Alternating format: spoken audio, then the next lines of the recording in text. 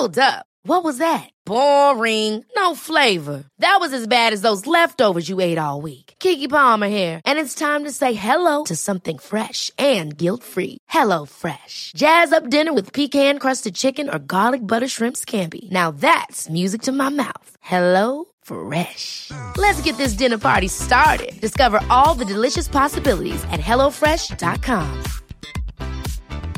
I'm Sandra, and I'm just the professional your small business was looking for. But you didn't hire me because you didn't use LinkedIn Jobs. LinkedIn has professionals you can't find anywhere else, including those who aren't actively looking for a new job, but might be open to the perfect role, like me.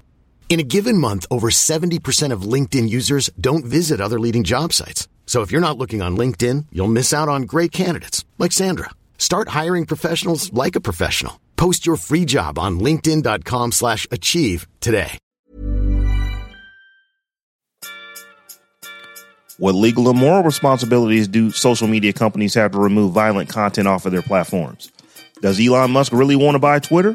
The deal is currently on hold, and public spats with the CEO have analysts wondering. USB-C may be coming to the iPhone 15 next year. And we dive into Google I.O.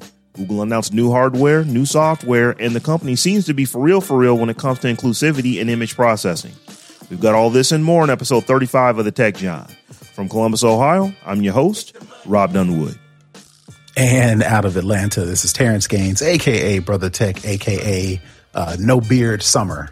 Shaved my beard over the weekend, and wifey likes it, so we're going to stay with it for a while. So that's my AKA for this week.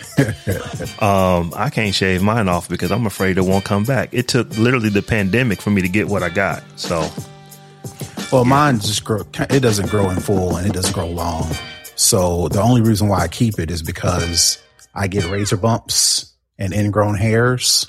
So I kind of leave it alone. And even now, like, it's smooth-ish because we went to a wedding over the weekend, so we got glammed up for that.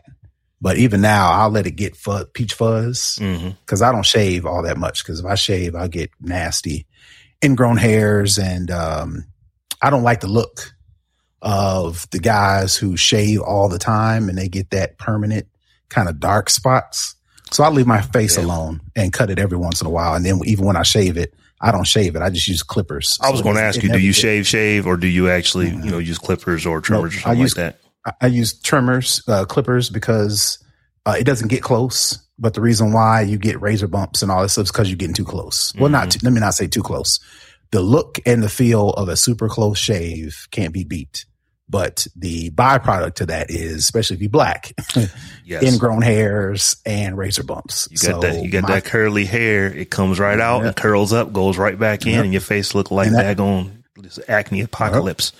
Yeah, and that runs in my family. My grandfather and my father used to use that Magic Shave. That stuff smells so bad, man. It's like, that can't be healthy to put something on your skin that burns the hair off and smells that bad.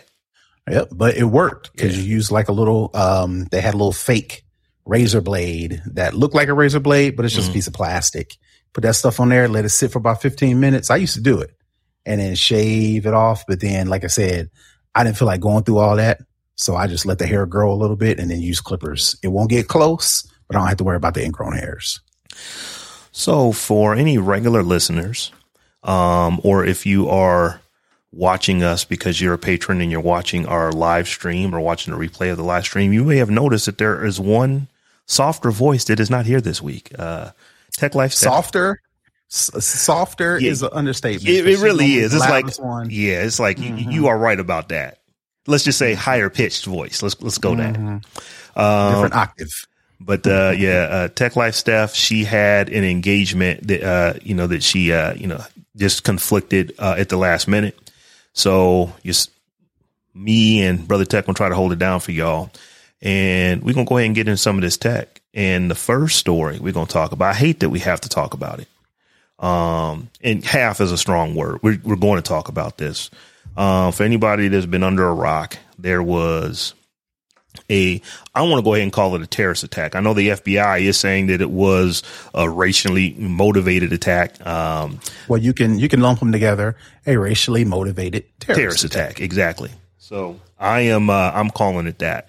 But yeah, this 18-year-old dude in Buffalo, he's not from Buffalo, but 18-year-old dude in Buffalo decided that he wanted to go and kill as many black folks as he could in a grocery store. And there's all kind of reasons why he did it. We're not going to get into that today, but one of the things that we're going to talk about, or what do the social media platforms do? What is their responsibility to do? Because essentially this dude made a snuff film. He had a GoPro or something like it mounted to his helmet, and he live streamed his murderous escapade over Twitch. And so without burying the lead, is it the responsibility of the social media platforms? And like I said, I won't bury the lead, so I'll just get right into it. After this broke, and the fact that this guy did use Twitch, which is owned by Amazon, to live stream his attack, Twitch pretty much removed it very, very quickly, according to the story that we're reading in, what is this, Fortune. They got it down in as little as 2 minutes. It was like 2 minutes and a couple seconds. It got it down pretty quick. Right. But that, you would think that's the norm. If any sort of terrorist attack, any sort of killing, mass shooting, especially with our history of mass shootings in the United States, everybody agrees it's terrible. So you would think that Amazon or Twitch taking down that shooting within 2 minutes should be the norm. According to the story that we're reading, that's not necessarily the case in history. Facebook, it took like 17 minutes to take down a similar video by white supremacists who killed 51 people in a New Zealand mosque in 2019. It goes back and talks about how Twitter has kind of been, we don't want to kind of take these things down because they're used in reporting, news channels, if they use it for context, if, we want to make sure we're telling the whole story, yada, yada, yada. But then as a result of this recent shooting, Twitter was quick to take it down. So again, like I mentioned, bearing the lead, is it, social media sites have pretty much, as a result of this recent shooting, have pretty much in unison said, we're going to take these things down as fast as possible. You can't take them down fast enough because people latch on to them. Mm-hmm. They share them, whether it be the reason why they share it is because, they want to make sure they admonish it and people don't talk about it. And, we don't want this is the type of stuff we need to work against, but they share it anyway. But even still, our need for watching train wrecks is almost taken over to where these social media sites can't take this stuff down fast enough before we've screenshotted it, we've recorded screens, and we've put it on all these other sites or whatever the case may be. So it goes from these social media sites taking down the original posters content to trying to scour the entire internet to take this stuff down. My question is that the responsibility of social media, or do we as a society, the users, the content creators and the content, not content creators, what we call them? What's the other thing? Content consumers. Right. Content consumers. Is it our responsibility to tell these social media sites by our actions that we don't want to see these type of videos, by not sharing them, by not reposting them? I'm like, whose responsibility is it? Is it social media? Is it our responsibility? Is it hand in hand? And how does that look? So I think there are at least two buckets, maybe three. The first two are, what is right? What is the right thing to do? The second thing is, what is your legal obligation? And the third is, how do we protect this money? Because we know at the end of the day, that's what it ultimately is going to come down to for a lot of these companies. How do we protect our bottom line?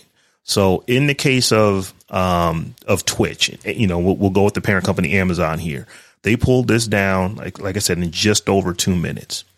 Now, there's a lot of reports that are coming in still, but the things that I was reading Saturday evening and yesterday were that there were at least 25 people who are watching this live on Twitch, and not a single one of them said anything to the authorities. So to your question, is it a responsibility of the public? Well, it depends on what part of the public you are. I don't want to make any assumptions on those 25 folks, but a strategically timed hack of Twitch right now to find out who those 25 people are. I'm being facetious, but not really when I say that. You had 25 folks that were literally watching people being murdered and did nothing, reported nothing. At least those are what the initial reports are. So there's that aspect of it. I don't know that you can rely just on the public to do it. What is Twitch's legal responsibility? Is this something that is illegal for them to have up? Is it something that they have to take down? And then from Twitch's standpoint, I think they said, no, we just don't want this on our platform. I think they have made the decision that snuff films on our platform are not good business. We don't want that.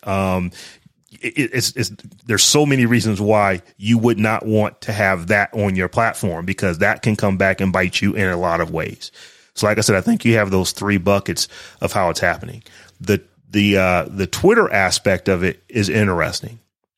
I think that Twitter, what they have just decided is that we're going to allow our user base to talk about this as a news story. And we'll even allow them to post links with warnings. I think what they have decided, we're just not going to host the content on our server. Well, so their actual statement was, Twitter said Sunday it was working to remove material related to the shooting that violates its rules. But the company added that when people share media to condemn it or provide context, sharing a video with other material from the shooter may not be in violation of the rules. But then, I guess after some pushback, after some rabble rousing, later Sunday, Twitter changed course on how it was treating material related to the particular shooting that we're talking about, the Buffalo one. In a subsequent email statement, company said it is removing videos and media related to the incident and may remove tweets disseminating the shooter's writings. Earlier, the company's statement say it may remove material produced by perpetrators. So just in Twitter's case, it seems like they took an about face, and I'm curious as to why. I mean, because they did like this. Why is that's hot. That's hot. Right. Well, let's turn around on this. That the optics. That's the word. The optics looked horrible. So for Twitter. That goes back to my original statement. If we, the consumers, the content creators, and the content consumers, tell social media this is what we want, this is what we don't want, how much should it be our responsibility, and how much is it our fault that media like this is so consumable in the first place? Because it seems like you mentioned the 25 people who watched the stream live, countless people who probably shared it because they like snuff videos, they like this danger, this terror, or people are saying condemn it, this is terrible, but they're still sharing it, right? So it's like, again, I've said it before, I've said it again on different stories. I want to believe that it's going to take the people to actually make change, because these companies are going to go whichever the way the wind blows, and whichever the way the wind blows may or may not be in our best interest. So, just related to this. So right now, this, I'm not going to even say the dude's name, but this terrorist, he is all into replacement theory and all that kind of stuff. And, Tucker Carlson, what's his name? Tucker Carlson, on Fox News. This is stuff that you can get from him. This is kind of how he rolls. So you have enormous amounts of people who are we need to boycott, Fox News. We need to go to their sponsors and boycott them. And yeah, okay, cool. But here's the thing. Fox doesn't make the overwhelming majority of its money from, Progressive. I know that Progressive is a sponsor. They don't make it from the MyPillow guy. They don't make it from USAA. They don't make it from Safe Flight. I'm just thinking of some of the sponsors I know that are on that platform. That is not where the bulk of their money comes from. The bulk of their money comes from carrier fees they get, So when Comcast says, hey, we want to put Fox on our channel or on our cable system, they pay Fox money. When Hulu says they want to do it, when YouTube TV says they want to do it, when Spectrum says they want to do it, they all get these carrier fees, and that's how they're making the bulk of their money. So if people are really serious about, we don't want this kind of content coming out of, out of Tucker Carlson or coming out of Fox, you got to go to where they make their money. You got to say, hey, I'm willing to cancel my cable subscription over Fox putting this kind of content out. And here's the thing right now. Half the country is cool with the content. So, I mean, it's like, that's the thing. Half of people are cool with this, roughly half. Now I'm not a alarming majority of people are cool with it. Yeah. Like I said, when I'm saying cool, I'm not saying cool with the terrorists. I'm not saying they're cool with that. I'm just saying they're cool with the message that may have, like I said, I don't want to get into, just this, why this dude did it, but racism, that's the word you need. Racism is why this dude did it. You don't have to go much further than that. So like I said, to answer your question, once again, I think that it's three buckets. It really depends, what is legal, what is right, and ultimately which way is the wind blowing, which stove eye is hot. And once the companies figure that out, they will, do their about faces or they will adjust. I think that it really comes down to that. Relying on the public to do it. Well, like I said, the reports right now are at least 25 people were watching this and said nothing. So, that's the tech angle that we're going to talk on that. I will say this last thing. This is not even a tech story, but, what is her name? Karine Jean-Pierre. She actually, today, it's not her first day. I think her first day was Friday, but today was her first press conference as the first Black White House press secretary. Yeah. And I just put something out on Twitter. It's not lost on me that on her first day on the job, her first time in front of the camera, she opened up with, here are the names of the people slain in a terrorist attack specifically targeting Black people. And it's just what's sad is that my gut tells me this will not be the last time she does this while she's in this position. Right. It's just, it's a sad state that we're in. But we got to get back to, I know we tried to take a little bit of a hiatus on talking about the dude that's been dominating the tech news for the last 2 months. But my question to you is Elon Musk really trying to buy Twitter? Because he's trying to flex. He's trying to flex his muscle, but of course, it ain't as easy as just buying Twitter. There's a lot of stuff that goes in between that. And after people start looking up the news, going through the threads, digging through stuff may not be as easy as he thought it was, especially when he's still running his mouth on Twitter, which is, I think, what you lead into. Well, yeah. So a couple of things have happened. So the Twitter deal right now is officially on hold. And the reason it's on hold, and I think we did talk about this a show or two ago, is that the number of fake accounts or the number of I don't want to say verified accounts, but the number of accounts on Twitter that aren't people is in question. And one of the reasons it's in question, we'll just give an example. Terrence, you have an account. I have an account where I'm using my actual name. We also have accounts for the Tech John. Well, the Tech John, we both are able to log into it and use it, but it's not an additional person. It's not like there are 3 people, even though there's 3 accounts.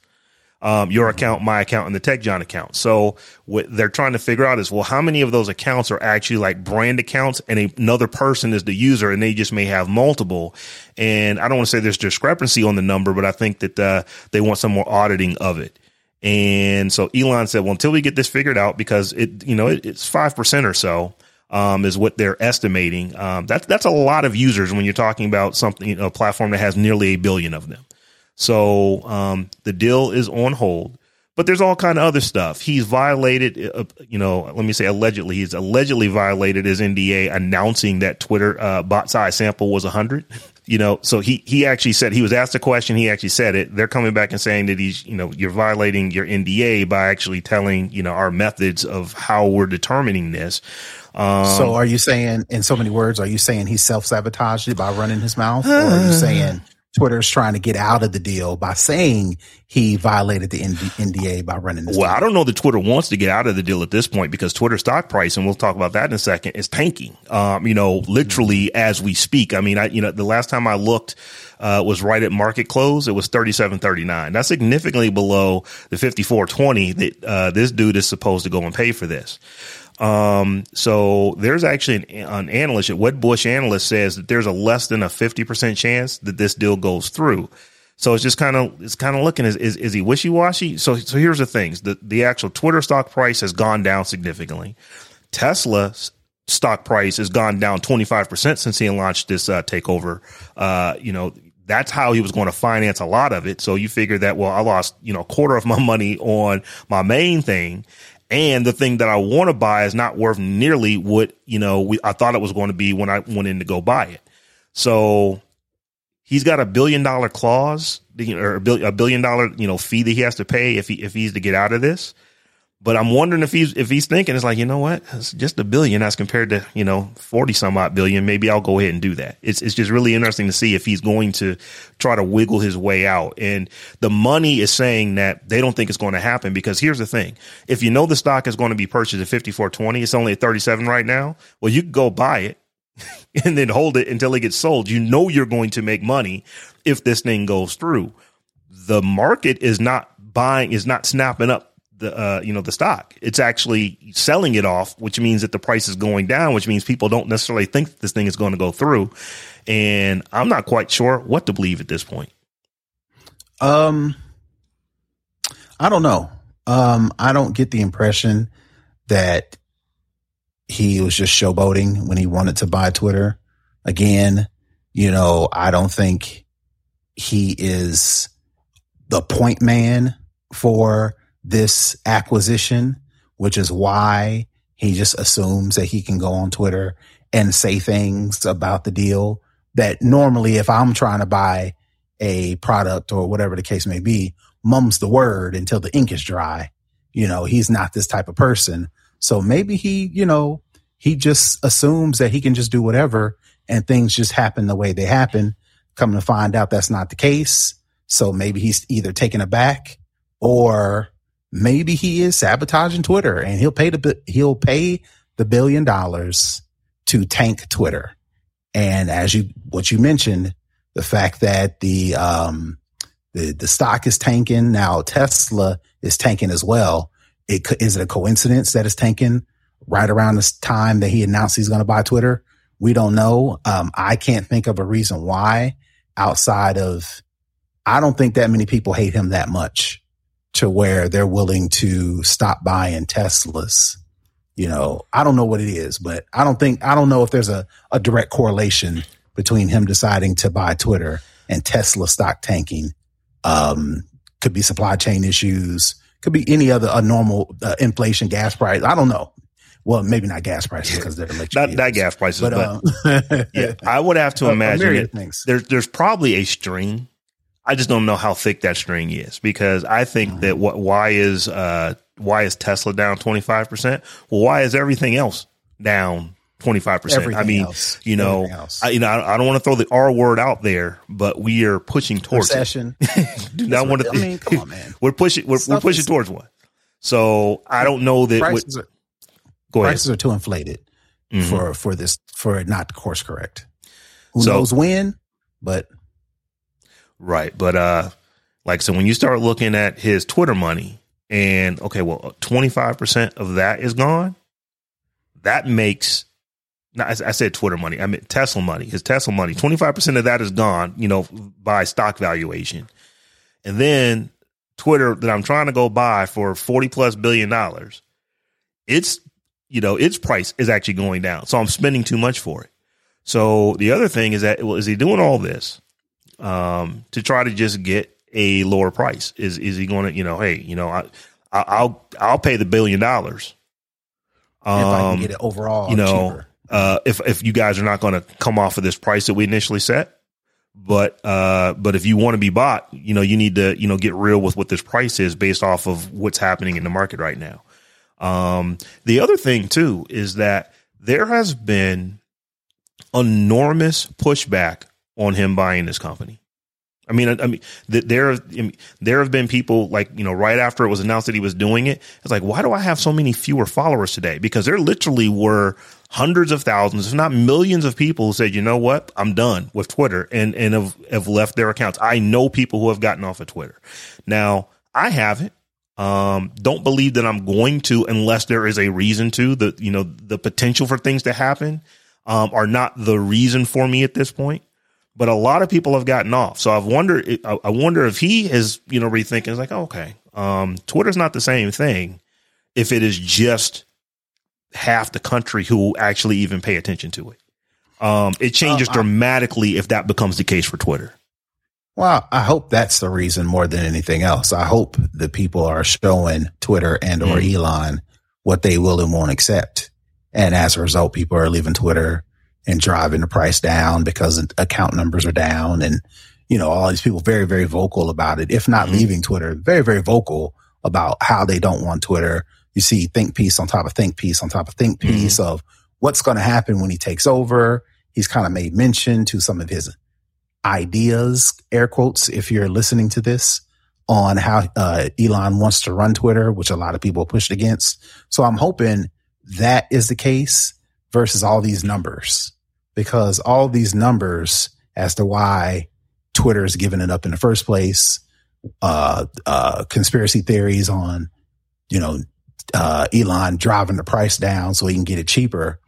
That all doesn't bode well for me as it relates to what Twitter is. I would rather it be the people saying we don't want Twitter like this, and then Twitter and or Elon responding versus just the numbers don't match up. Yeah, I think honestly it's a combination of all of this stuff. I mean, it really is. You have to put all that stuff into the pot and mix it up. So, I've actually seen a couple of people say, well, why would Twitter react the way that it's reacting? Well, like I said, if they truly don't like what they think is coming, they're more, they've canceled their accounts. They've showed you that that's what they're going to do. So that makes Twitter less valuable. The other part of that is that Elon may have miscalculated the number of people that were going to leave. So it's like, okay, well, maybe now because I miscalculated, I might need to rethink some things on what I'm willing to pay for this, because, Twitter is not the same thing if half the people that are on it are no longer on it because they don't like who owns it. And, we can get into the free speech part of that. Do you want to suppress speech or anything? No, I don't want to suppress anybody's speech, but I don't necessarily want to prop anybody's speech up either. So it's one of those things to where I don't have a problem with people who are saying that they're leaving because they don't want to deal with this person. I don't like this person, therefore I'm not. It's kind of like this. If there's a restaurant where I don't like, I don't like the waiter that comes, to wait on me, or I don't like the owner said something, out of the way to me, then I decide not to go, I decide not to go there. It's not the end of the world, but I've just made a choice. In the case of Twitter, millions of them made it, over the course of a few days, and, things are just looking different. So I don't know, man. I can't call this one. I don't know if this is going to go through because I tend to look at the money parts of it. The money right now is not saying that this thing is going to go through because the stock price has dropped to where it is. You would think people, oh, okay, I'm going to be able to make over $20 a share if I go in here and I buy this right now and just hold on to it until this deal goes through. The only way that doesn't work is if you don't believe the deal doesn't go through. So you end up buying it and the price continues to drop. So, but wouldn't it eventually go up? Let's just say, argument's sake, the deal doesn't go through. Twitter gets back into the hands of the CEO or whomever, and things kind of get back to normal. Does it, a natural evolution of things, Twitter starts to go back up? Just take longer. I know you're just setting me up to answer the question because I know that you are way more cynical than that, because I am too. No, that's not how it would work, because as I said, let's talk about Earth. Let's just talk about the United States. Half of the United States is cool with what Elon is doing. So even though, you know, they were out there saying it's like, you know, our speech is being tramped down. You know, you can't be conservative, you know, ultra conservative on this platform. Even all that stuff was being said, they were on the platform. But if it looks at all like this dude has been forced out, or he can't purchase the company because, you know, of this, the same thing that people who are exercising their right now saying, you know what, I just don't want to be affiliated with Twitter anymore. You're going to have the other side. They're going to want to say the same thing. I want to leave too. So that doesn't do anything for Twitter. Twitter needs everybody to be on it for it to be a successful company. You know, you don't want to just have it be like, you know, what was the thing, Parler, that came out? I don't know if Parler is even still a thing, but it's like if you are a giant echo chamber, what's the point? If everybody's the same, nobody's the same. Or that's what I forget how the phrase goes. If everybody's special, then nobody's special, or something like that. So, you know, this could easily swing the other way to where you're going to upset, you know, another demographic of folks who are like, oh, wow, this is how you roll Twitter. I'm done. My account is canceled as well. And it, like I said, either way this thing goes, it's not good for Twitter to not have as many people on the platform as possible. Social networks, they generally want to have as many people as they possibly can, because just because you swing one way or the other way politically doesn't mean that you're out there violating their terms and ultimately looking at the ads that they might serve you or paying a subscription if they decide to move to that. And you probably are not on there all day long shouting your stands and viewpoints. Most of the time you're just on Twitter to see some funny news, you know, follow celebrities, or all the myriad of other things people do on social media, promote your business, promote your podcast, you know, techjohn.com, Twitter/techjohn, right? You know, people are using Twitter normally for the most part. It's just we tend to focus on the louder side of Twitter, people who are on their, you know, spouting their beliefs, whether it be religious, whether it be political, whether it be gender, whatever the case may be. But most it's being held up by, quote unquote, the middle class, regular folks just being on Twitter. Right. So, Apple news, we haven't talked a lot of Apple lately, but one thing that is coming up that I've been wondering when they were going to get around to this, but it's actually, you know, some pretty decent reports. We don't know for sure, but it is looking like the iPhone 15. So not the one coming out later this year, but the one that'll come out next year.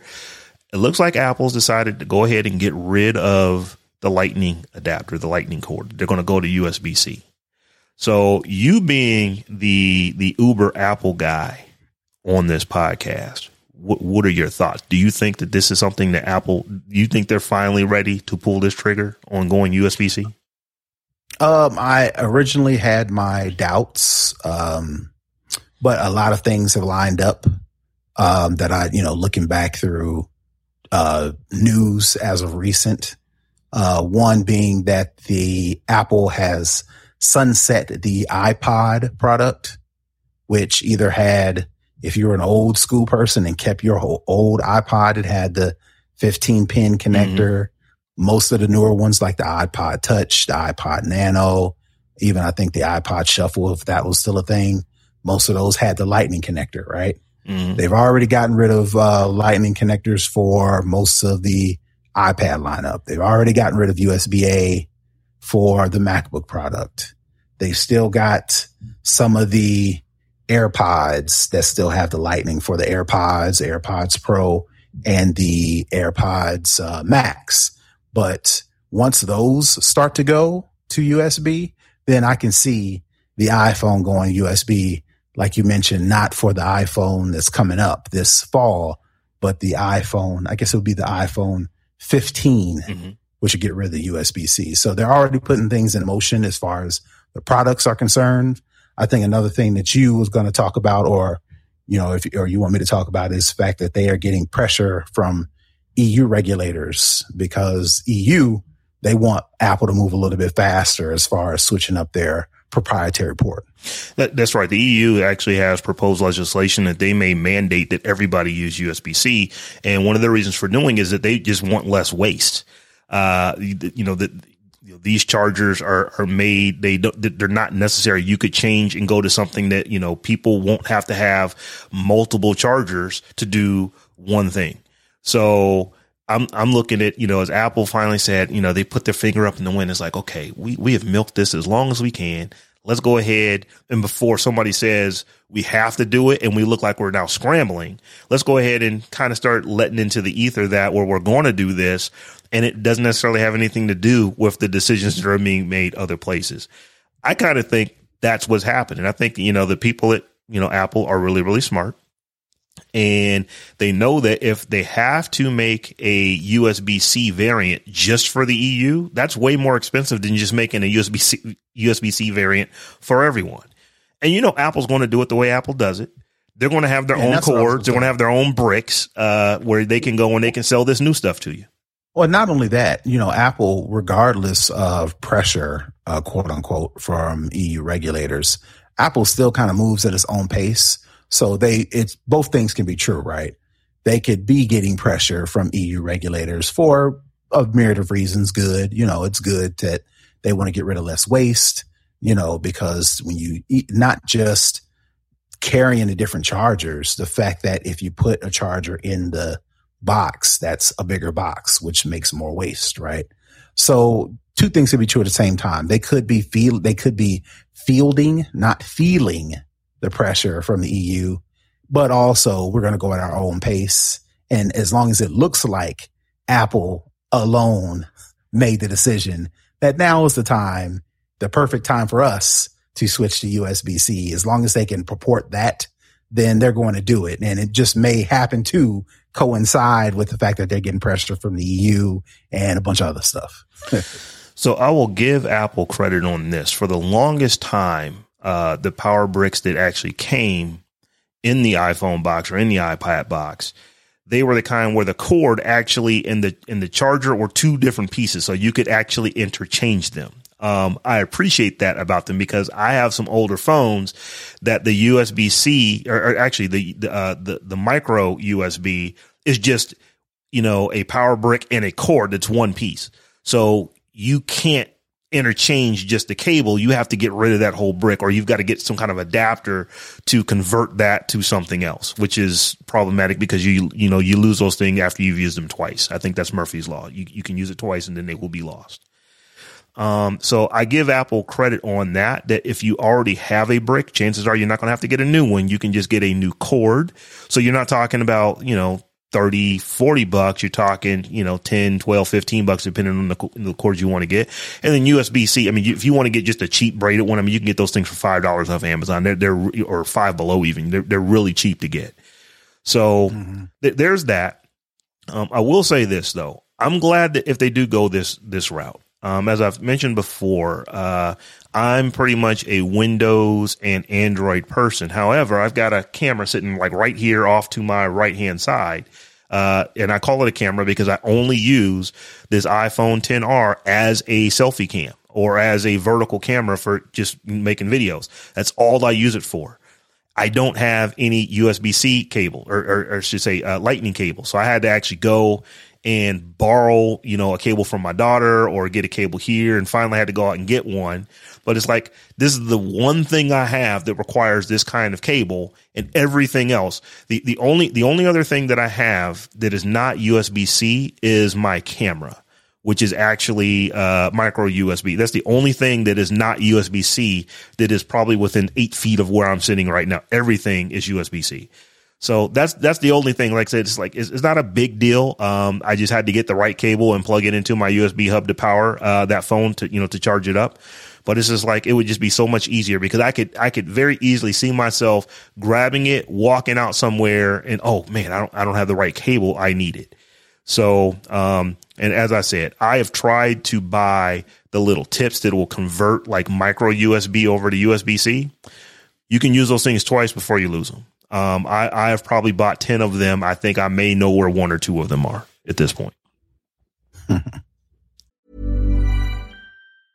I'm Sandra, and I'm just the professional your small business was looking for. But you didn't hire me because you didn't use LinkedIn Jobs. LinkedIn has professionals you can't find anywhere else, including those who aren't actively looking for a new job, but might be open to the perfect role, Like me. In a given month, over 70% of LinkedIn users don't visit other leading job sites. So if you're not looking on LinkedIn, you'll miss out on great candidates like Sandra. Start hiring professionals like a professional. Post your free job on linkedin.com/achieve today. Hi, I'm Daniel, founder of Pretty Litter. Cats and cat owners deserve better than any old-fashioned litter. That's why I teamed up with scientists and veterinarians to create Pretty Litter. Its innovative crystal formula has superior odor control and weighs up to 80% less than clay litter. Pretty Litter even monitors health by changing colors to help detect early signs of potential illness. It's the world's smartest kitty litter. Go to prettylitter.com and use code ACAST for 20% off your first order and a free cat toy. Terms and conditions apply. See site for details. So keeping on with the phones, the big tech story of the past week was Google I/O. Their conference where normally they're talking about software for the most part. But at this Google I/O, they actually talked about quite a bit of hardware. So let me just break some of the things that they have coming out down. So there's going to be a new pair of Pixel Buds called the Pixel Buds Pro, which are going to introduce noise canceling. Or noise cancellation into the earbuds. They've got a new Pixel 6a coming out. That's going to be their entry level, phone, for folks. I want to say it starts at like $450. So it's even less expensive than the Pixel 6, which was not terribly expensive as far as flagship phones go. Now here's where they start losing me a little bit. In Google I/O, Google, they have a tendency to announce things that don't come out for some time. So they've announced the Pixel 7. It's supposedly coming out this year, but that's, the end of the year is when we're being told it's going to come out in the 7 Pro. I should say the Pixel 6a, will go on pre-order, in July. So that one they've given a relatively solid date on that, but we don't really know when the Pixel 7 or 7 Pro are coming out. They also, announced the Pixel Watch. Once again, don't have an exact date on when it's coming out, but it's supposedly going to be coming out later this year. And then the one that I don't understand at all. They have a Pixel tablet that they announced. Maybe this was an announcement for the developer so that, hey, we really are serious about tablets and you can start working on apps and porting your apps over to a tablet experience. But the Pixel tablet is not coming out until next year. My gut tells me it's not coming out until the latter half of next year. So we probably are well over a year from the time that they've announced this tablet until the time that it comes out. And no, if you want a tablet, you're not going to wait a year for it. I've always had an issue where, you announce something and the thing doesn't come out for months and months and months. I've always given Apple credit on that they pretty much announce their stuff and then have dates usually for it within days, if not within minutes of the announcement, or at least within, a month or two of when they make the announcement. Usually, Terrence, you can probably tell me better than I can tell you, but I think that's generally the case. They usually have their stuff coming out relatively close to the time that they tell you about it. It's not over a year out. Well, so I can probably tell you better that Google is not a supply chain company. They are software that have in recent history started to come out with branded hardware, maybe to give end users, those faithful, that premium, pure experience. But they're not a supply chain company. Apple is a supply chain company. Samsung is a supply chain company. No, that's a heck of a point. So when you add that, and then you add that on top of supply chain shortages and supply chain issues, the best Google can say is, we announced some cool stuff, but who knows when you're going to get it. Versus Apple versus Samsung can say, regardless of what's going on, we've got this nailed down. So when we announce our iPhone 13, everybody and their mama knows come September, you better start saving up your money. Yeah. So a buddy of mine asked me, he's like, hey, you paying attention to Google I/O? I was like, and I'm not watching it because all they're going to do is talk about stuff that I want that I know I can't get for, 6 months to a year. And I was being facetious when I said it. And then I actually go and I watch. It's like, oh, no, seriously. They've announced stuff that probably will not be out until the fall of next year in the Google tablet. I don't know that. No one has told me this. But the way they said it, it's like I could see another I/O happening before that tablet comes out. So, but that wasn't the only thing. As I said, Google I/O, they oftentimes, or I shouldn't say oftentimes, they usually are talking about software things that are coming out. So let me talk about some of the stuff that's coming out there. So number one, and I actually bolded this, we'll talk about this one first, is messages, the Google Messages app, let's just say, for lack of better terms, their iMessage variant, the Google version of iMessage, it is going to get end-to-end encryption for group messages. And this is something that's pretty big. They can actually do it when it's, peer-to-peer, but they did not have encryption for group messages. They are adding that. And I've been saying this, I've said this several times on Twitter and on Instagram. If you have an Android device and you're not using Google Messages, you should just be using Google Messages for no other reason that it is actually quite good. It is so much better than just a standard SMS or MMS client if you are talking to someone else that is on Google Messages. And one of the things I've started to notice is that I have not told a single person. I made a vow a couple years. I think it was when Google Allo came out and then died. I said I would never, ever recommend another messaging platform from Google. And I've stuck to that. So I'm changing on that because Google Messages is actually quite good and it's not going anywhere because it's not just their stuff. It is a standard that they've come out with. Now they've got their stuff in it, but it's actually quite good for something that is just built in. So the thing is, you don't have to get someone to convert over to this. It's just on their phone. They literally just have to use it and it works for them right off the bat. Any new Android phone that you get automatically has this as the default. You have to do something to make it not be the default, on any new phone. They don't. So on, again, you have to school me because I'm not an Android person. Mm-hmm. Isn't there like a default text message service app? And then on top of that, or in addition to that, there's Google Messages? No. Or does Google Messages do like Apple now? You open the Messages app and you either enable iMessage or you don't, but it's just one app. Yeah, it's just one app. So the default messaging app is Google Messages at this point. So if you buy an Android phone, and I'm talking specifically about the United States now, because it may be different in other places, but here in the U.S., every carrier has determined that we're going to use Google Messages as our default app. So even if you're getting a manufacturer branded phone, it used to be that you could get let's say, if I go back to my Samsung Galaxy Note 10, the last phone that I had that actually was called Note. Well, the default application on there was Samsung Messages.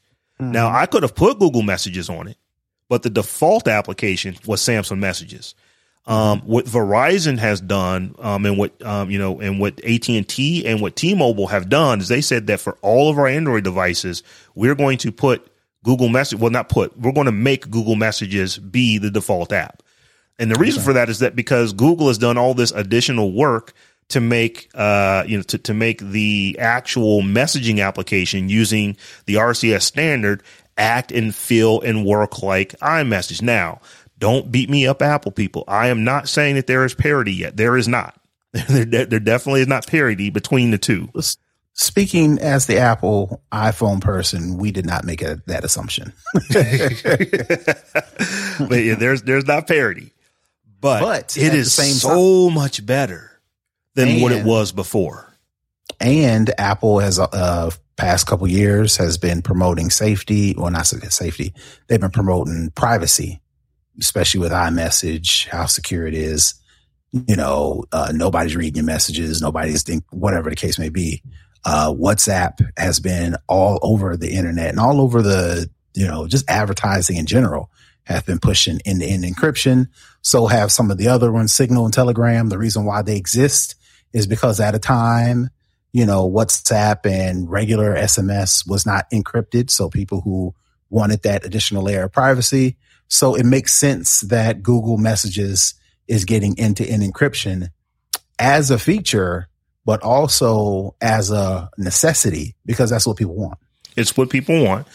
And it might be what governments want, because, we've talked about this before, that the EU is strongly considering making it so that all of these messaging platforms that have over a certain number of users, they have to interoperate with each other. So we're like, well, how is WhatsApp going to make itself work with iMessage, and how is iMessage going to make itself work with, or with Telegram, or with, how is all that going to happen? Google actually, and I don't think this was foresight, I think they just kind of lucked into this spot. Well, they actually are using a standard. So RCS is not Google's thing. That is a standard. RCS is a standard as much as MMS is a standard, as much as SMS is a standard. Now, Google is doing some Google things on the back end when things run through their servers and you're using their client. But the interoperability between, a RCS client that is Google Messages or some other RCS client, that works by the nature that you're using a standard that all the carriers ultimately should be adhering to. So it'll be interesting. I've always wondered, is like, will we ever see iMessage support RCS? I still don't know that I'm willing to jump in that boat and say that it will, because like Apple does all the time, you said this earlier, Apple moves at its own pace and they will make the change when they feel that they need to make the change. They may be able to push that off so far or so long that RCS might actually, there may be something that comes out that actually, attempts to replace RCS. These standards don't last for 30 years. They tend to have a lifespan on them. So it'll be interesting to see, how that happens. But just getting back to the IO, part of this, like Messages is getting this end-to-end encryption for groups. And that is kind of awesome, because now you can do a group message, you can do a regular message, and you don't have to worry about that thing being intercepted in plain text like SMS and MMS could be.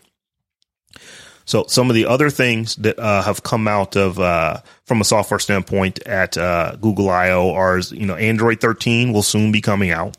And some of the big things with Android 13 is that they're going to support fast pairing. So you basically are going to be able to just, if you have an Android device that's running 13, it's going to be able to just sync up and link up with a multitude of other devices relatively easily. I know now, because I've seen this and I've done this. Apple tends to, if you got multiple Apple devices, they just tend to work with each other. You don't have to jump through a lot of hoops to make that happen. I think with Android 13, Google is trying to move there. In some of the copying, pasting between devices, that's also going to come. I can attest to this. There is a application from Microsoft called, it used to be called Google Your Phone. I'm not sure what they've renamed it to. It might be like, Microsoft My Link or something like that. But basically, if you just do a search for Google My Phone, this application, the reason I love it is because it allows you to do on Android devices, if you're using a Windows PC and an Android device, you can do copy and paste between your phone and the PC, and it is instantaneous. You don't have to do anything other than turn the service on, and it just works. And if you're doing any type of two-factor authentication, it just makes life so much easier. So I would look forward to that, to when it's just an operating system thing, and you can do this between multiple devices running Android. And then wanted to talk about Google Wallet. So Google Wallet, we've probably all heard of it. It, does a lot of the things that Apple Wallet are doing. But what, the thing I took away is that Google is now working with U.S. states and international governments to bring digital ID to Google Wallet. So I did not want to be in a situation where I'm going to have all my folks that I know that have iPhones. They're going to be able to whip out their iPhone at the airport. They're going to be able to whip out that iPhone if they, get ID'd somewhere. And I'm stuck with having to use a wallet. I did not want to be in that situation, because to not have to carry a wallet, I would almost buy, a secondary device to just have in my pocket with me to replace the wallet. So sidetrack, not future proofing. For instance, not being able to carry a wallet. Again, I'm not an Android person, so school me. How does Android, Google, Samsung, or whatever handle regular airline mobile boarding passes? Is it text message? Is it, how do they, iPhone user, like I was just at a friend's wedding this weekend, and we flew there, and we went to our airline, got the confirmation at the bottom of the ticket online. I'm on my phone. They say add to wallet. I press that button, automatically adds to my Apple Wallet. Then when I go to the airport, go through security, I either show them or scan the barcode. Boom, it pops up the information. I give them my ID, which hopefully going forward in the future, I'll just be able to hand one thing and it'll have both my boarding pass and my ID. But until then, I scan the thing, show them my ID, they go about their business. That's not the same process for Android? So in the before the pandemic, there was an application called Google My Trips, I believe it was called. And you could store your boarding passes and everything in My Trips. Now, Google has sunset that application. It's no longer available to use. I just haven't traveled enough since the pandemic to know what I need to do. Because the last time I traveled, I just didn't worry about it. It was like, I had direct flights. It's just like I just handed, printed my boarding pass off and just literally just handed it to them. Now, I do know that when I go to print my boarding pass off, I can have it sent to me electronically. So it'll send me an email with a link. And what I would do is I would just click the link and take a screenshot and just literally have the screenshot saved in my photos, pull the photo up and do that. I know that is not nearly as elegant as actually having Apple Wallet to do it. I used to do it the Apple Wallet way in Google. Like I said, I believe it was called Google My Trips. That functionality went away. I didn't check to see whether or not that was added to, into Google Wallet. It may have been. So some of the things they're talking about here is that you will be able to do those kind of things. I don't know if that's a thing that's coming up or if that's a thing that's actually out already as far as boarding passes. But it's really just because we're in a pandemic and I've only flown one time since we've been in it. And it just wasn't that big a deal because it was like it was a flight that we had to kind of take. And it was like, let's just get there and get back and be as safe as we can. I didn't even think about how I was actually going to check into the plane. Right. So I don't want to speak on it because I don't know. But if I had to guess, I'm guessing that they took that functionality that was in Google My Trips and they've just integrated that into Google Wallet and you can do it there. Okay. Samsung Wallet may do it as well, but I've just never checked. I was actually using the Google application to do it before they just discontinued it. So I'm assuming, and hit us up, family. Let us know, anybody out there with an iPhone, with an Android or Google or Samsung or Google device, how do they do the boarding passes? My assumption was you click on the add to wallet from the airline website or mobile friendly website, and it just knows what phone you have and serves up the corresponding wallet. But maybe that's not the case. Like I said, I'm trying to remember from when I took a trip. Like I said, this was last year. But if I remember correctly, I did I got the mobile boarding pass and it was just, okay, we just emailed it to you. So I literally got a link. Oh, no, actually, I'm saying email. It could have been a text message as well, but it was like, I just clicked on it, picture comes up, and I know it's just easy to just swipe, use my palm to swipe over the whole screen and take a screenshot of it. That way I know I have it and I'm not scrambling to try to get back to it. And I am certain that is it. It was either an email or a text message that I got once I, once I actually checked in, and got it on my phone and went from it that way. I would love, however, to be able to just click a link and that thing shows up right in Google Wallet. And I was having a conversation, probably not 2 weeks ago where, I was talking about, I was a huge proponent of Samsung Pay. Samsung Pay is the Samsung version of Google Wallet, the Samsung version of Apple, of Apple Wallet. And the reason I liked it so much was because it used a technology called, I think it was called MST, Magnetic Secure Transmission.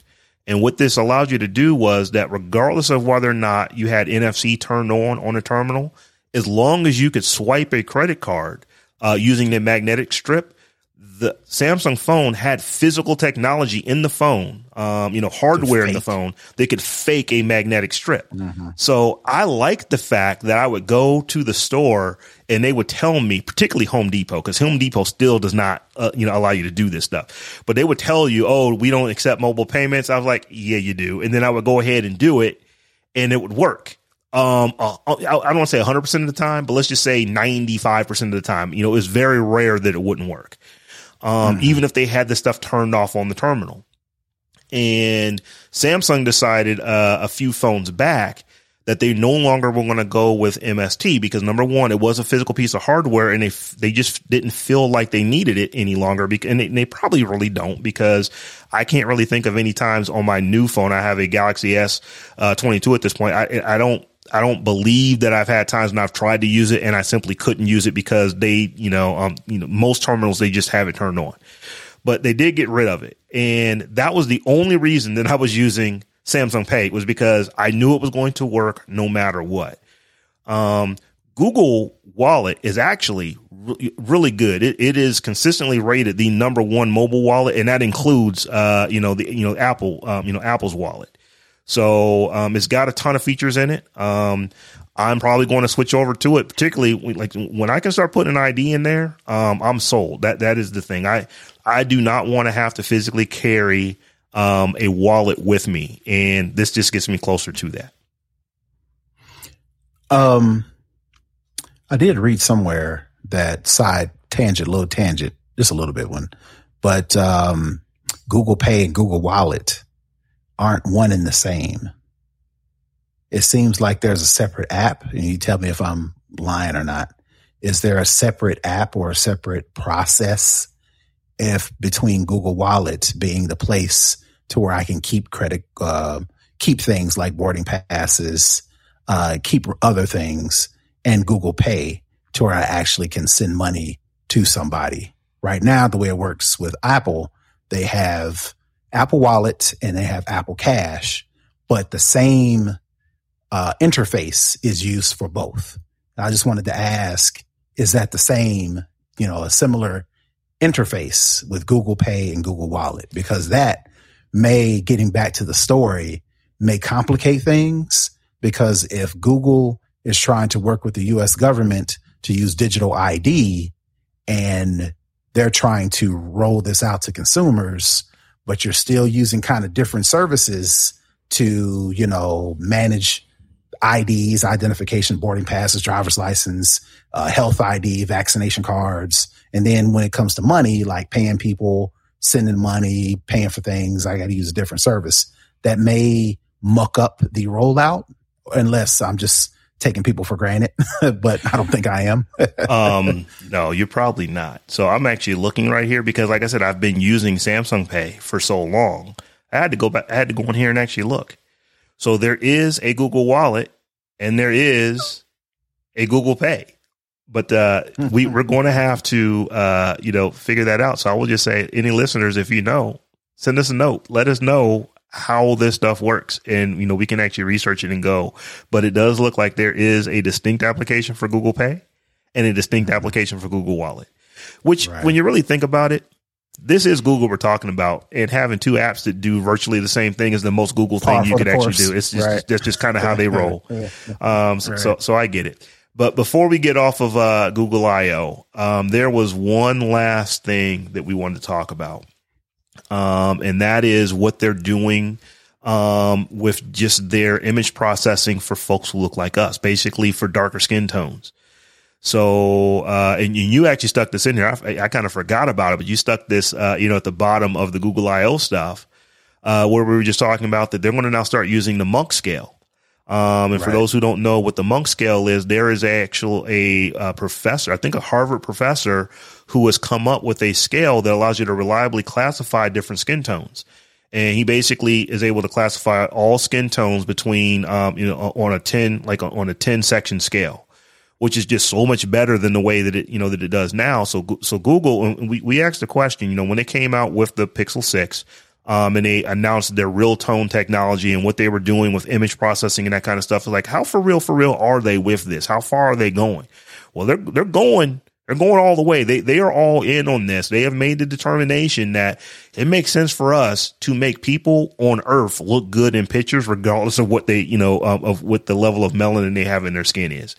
So they are not only using the Monk scale in their own products, but they're open sourcing this and are going to allow anyone else to go ahead and use, the scale as well. So I'll just give you an example. And Terrence, you linked a good video that we have in our show notes that actually talks all about it. But one of the really cool things in that video, it shows how they're going to use it. So let's just go with something, if you were to search for bridal makeup, chances are your searches, when they come back, you're going to have a slew of white women that are going to be displayed. That's just how things are right now. What Google is going to move to is that you're going to be able to do that search, and then you'll actually be able to click on the Monk scale to match your skin tone, and then it'll restructure the search and bring back images that are going to be pertinent to you. Because I'm thinking of if my wife were in a wedding, just looking up bridal makeup or bridal party makeup solutions would not work for her. She would need to look up Black women bridal makeup solutions. And just saying that once again is, when you think about, people who consider themselves Black, the range of skin tones goes all the way from the lightest of the light to the darkest of the dark. So using this Monk, scale allows you to actually dial in to get closer to your skin tone. And what's cool about it is that there are enough categories. There's 10 different categories, but not so many that it becomes unusable because, go ahead. And it's more so than the previous scale, which was the Fitzpatrick scale, which only had 6 categories of skin tone in general. And the Fitzpatrick scale was only used for,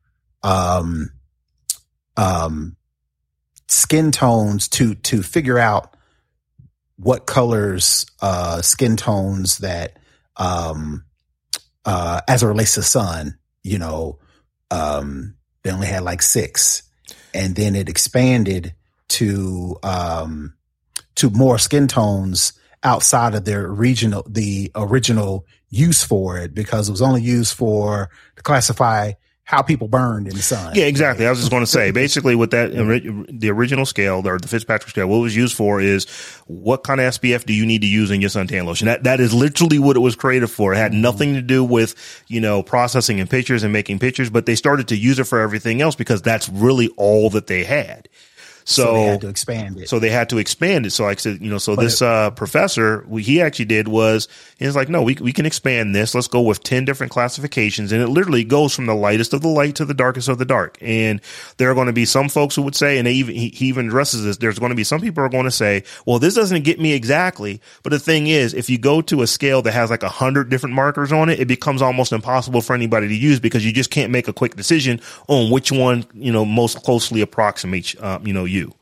So, but all that to say, this Monk scale was devised for more variety and more thought put into different shades and different colors at the forefront versus it being an afterthought and people having to rejigger things to include more diversity. This is created with diversity from the ground up, which then in turn, like Rob said, makes it easier to use when you're going on a website and you're searching for things as it relates to color. You can then, if this is adopted, websites have to adopt it, mobile apps, website, all these different things have to adopt this Monk scale, which won't make it available tomorrow, right?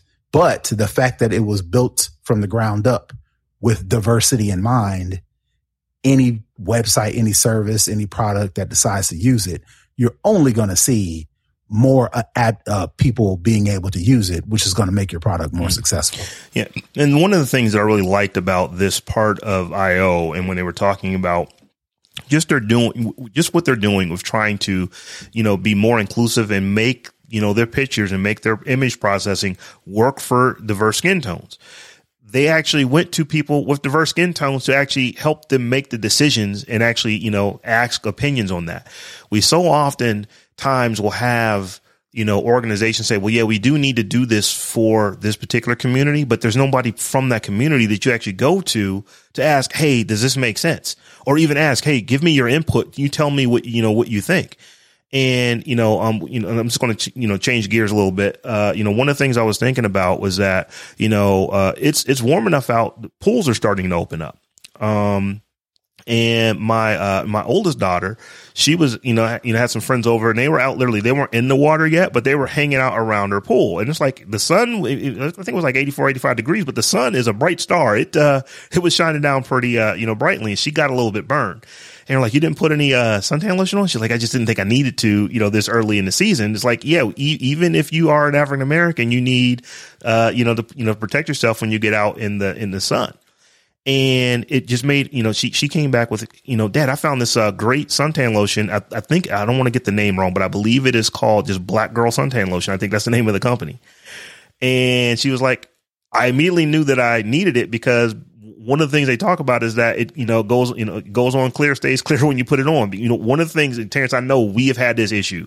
When you put suntan lotion on, you look gray when you have it on. You spend enormous amounts of time trying to rub it in and mix it in just so that you don't look like a vampire. You don't look ashy when you put it on. And this company said, well, let's just make some suntan lotion that doesn't go on making you look ashy. And it's like, that is the play. But the way that comes is because it was a company that was developed by Black women who said, no, this is what we need to do. And I think that what Google is doing by, Google clearly isn't a Black owned company or a company that is run, by African Americans, but they went to them. And they had their missteps previously. They did do that. So yeah, we can't, we talked about that before, but, Google had some issues. I want to say this is all the way back in 2015, I think, when they misclassified people as apes. And they owned it. They had no choice because we came after them on that. We were letting them know we were not pleased with that. But it at least looks like they have done the work. We talk about that a lot. Don't just say stuff. Don't just say it. Be about it. Just don't give money to HBCUs. We'll take it, but at the same time, we want equity. We want diversity. We just don't want money thrown at a problem. And this is one of the ways that you can really say, whether we promote it and it becomes a ideal feature or not, this is how we're going to do business going forward. And because it's the right thing to do, not because we're trying to get Black folks to switch from iPhone to Google, whatever the case may be. This seems like a move by Google to be more diverse, period. Yeah. I believe that it is. Like I said, it looks like they've been trying to figure this stuff out now for years, and this is the second major announcement that we've talked about on this show about this, about this specific real tone thing, and it only makes sense. There's a lot of brown folks on the planet, and I want to answer. I want to answer folks who are going to, see, they're going making stuff for Black folks. And can you imagine if they just made stuff for white folks? Well, yes, we can. We can't imagine that. I don't know why people don't get that. I know you didn't want to make this turn, but I don't understand why the majority doesn't see how things have been for them, by them, for the longest. Just because it doesn't, just because, right. But at the same time, it shouldn't take this, we don't call it Black this or Asian this or Latino that or whatever the case may be, just because, why is it so hard for them to see that just because it's not named white CNN or white ESPN or white Disney or whatever the case may be, that it wasn't made for you, by you. And just recently, we're starting to see some diversity, some equity, some inclusion. Why is that so bothersome? I don't understand why that perplexes me so, but that's neither here nor there. That's a conversation for another time. Maybe we'll talk about that in the after party. Once again, you can get access to our after party by heading over to patreon.com/TheTechJohn or TheTechJohn /Patreon. But yeah, so one of the things I will just say to answer that is that what Professor Monk did was not for Black folks. He did things that are going to make things better for Black folks, but he has all skin tones. So this ranges, as I said, from the whitest of the white to the darkest of the dark. Or I should say the lightest of the light to the darkest of the dark, on his scale. It doesn't know that you're white. It doesn't know that you're African American. It just knows that this is your skin tone. Here is the sector that you're in. Here is your skin tone. Here's the sector that you're in. So you fit into that scale. And these technologies that Google is coming out with, they don't just make black people look better. They make people look better. That's what the problem has been. The default was make white people look better. Everybody else be damned. Now I don't want to say that that's what product managers were saying. That's what but just by not actually thinking about folks who looked like us, that's kind of the situation that we were in. We had to make the best of what we had, and we had to figure out, like I said, we talked about this when we talked about Real Term the first time. It's like Oprah Winfrey's lighting person has got to be one of the highest paid lighting people in the industry, because when people saw how they could make her look on camera, they all wanted, her lighting crew to come to wherever there was a bunch of black folks on stage on camera. There are many articles and stories about that. But it shouldn't have to be like that. It's like, you could have designed the camera to actually work to get everybody. You just didn't. And that's where the issue is. So the Monk scale, it is kind of awesome. Like I said, I've watched now 3 or 4 videos on it. I've listened, read some things. I've listened to what Professor Monk has had to say about it. And it does not just make black people look better for those who are going to have a problem with that. It makes everybody look better. But honestly, if you had a problem with it, I don't care.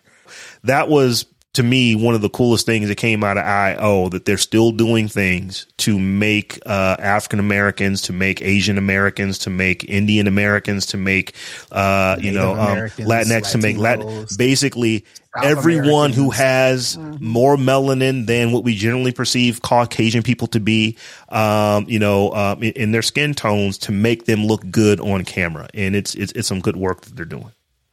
So I'm looking at the clock, man. Even though it's just the two of us, we was able to go ahead and pull off an entire show. Mm-hmm. And we don't have a spotlight this week, but we do have a couple of new patrons. So we have a new patron named Brian Morgan, and we also got some raises. So Charles Hall gave us a raise. Charles, you've probably heard us talk about that name before, because he usually is holding it down strong with us in the live stream. And then Lou Goon also, I've seen Lou, I've known of Lou for quite some time from other podcasts, and, he has given us a raise as well. So once again, shout out to Brian Morgan, Charles Hall, and Lou Goon. Absolutely. We appreciate it. So, my man, Brother Tech, why don't you go ahead and tell the people how they can get to you? Sure. You can find me everywhere on the socials at Brother Tech. That's BROTHATECH. And I am at Rob Dunwood on all the things. And also, we are at The Tech John on all the things. So come and check us out. Come and follow. And that's the best way to, to leave us messages, whether it be on Twitter, Instagram. You have Facebook, but we really ain't feeling Facebook like that. But, Twitter and Instagram is pretty much where we are.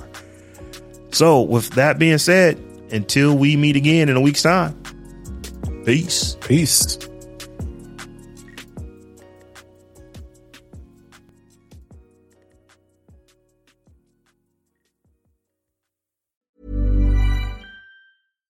Hi, I'm Daniel, founder of Pretty Litter. Cats and cat owners deserve better than any old-fashioned litter. That's why I teamed up with scientists and veterinarians to create Pretty Litter. Its innovative crystal formula has superior odor control and weighs up to 80% less than clay litter. Pretty Litter even monitors health by changing colors to help detect early signs of potential illness. It's the world's smartest kitty litter. Go to prettylitter.com and use code ACAST for 20% off your first order and a free cat toy. Terms and conditions apply. See site for details.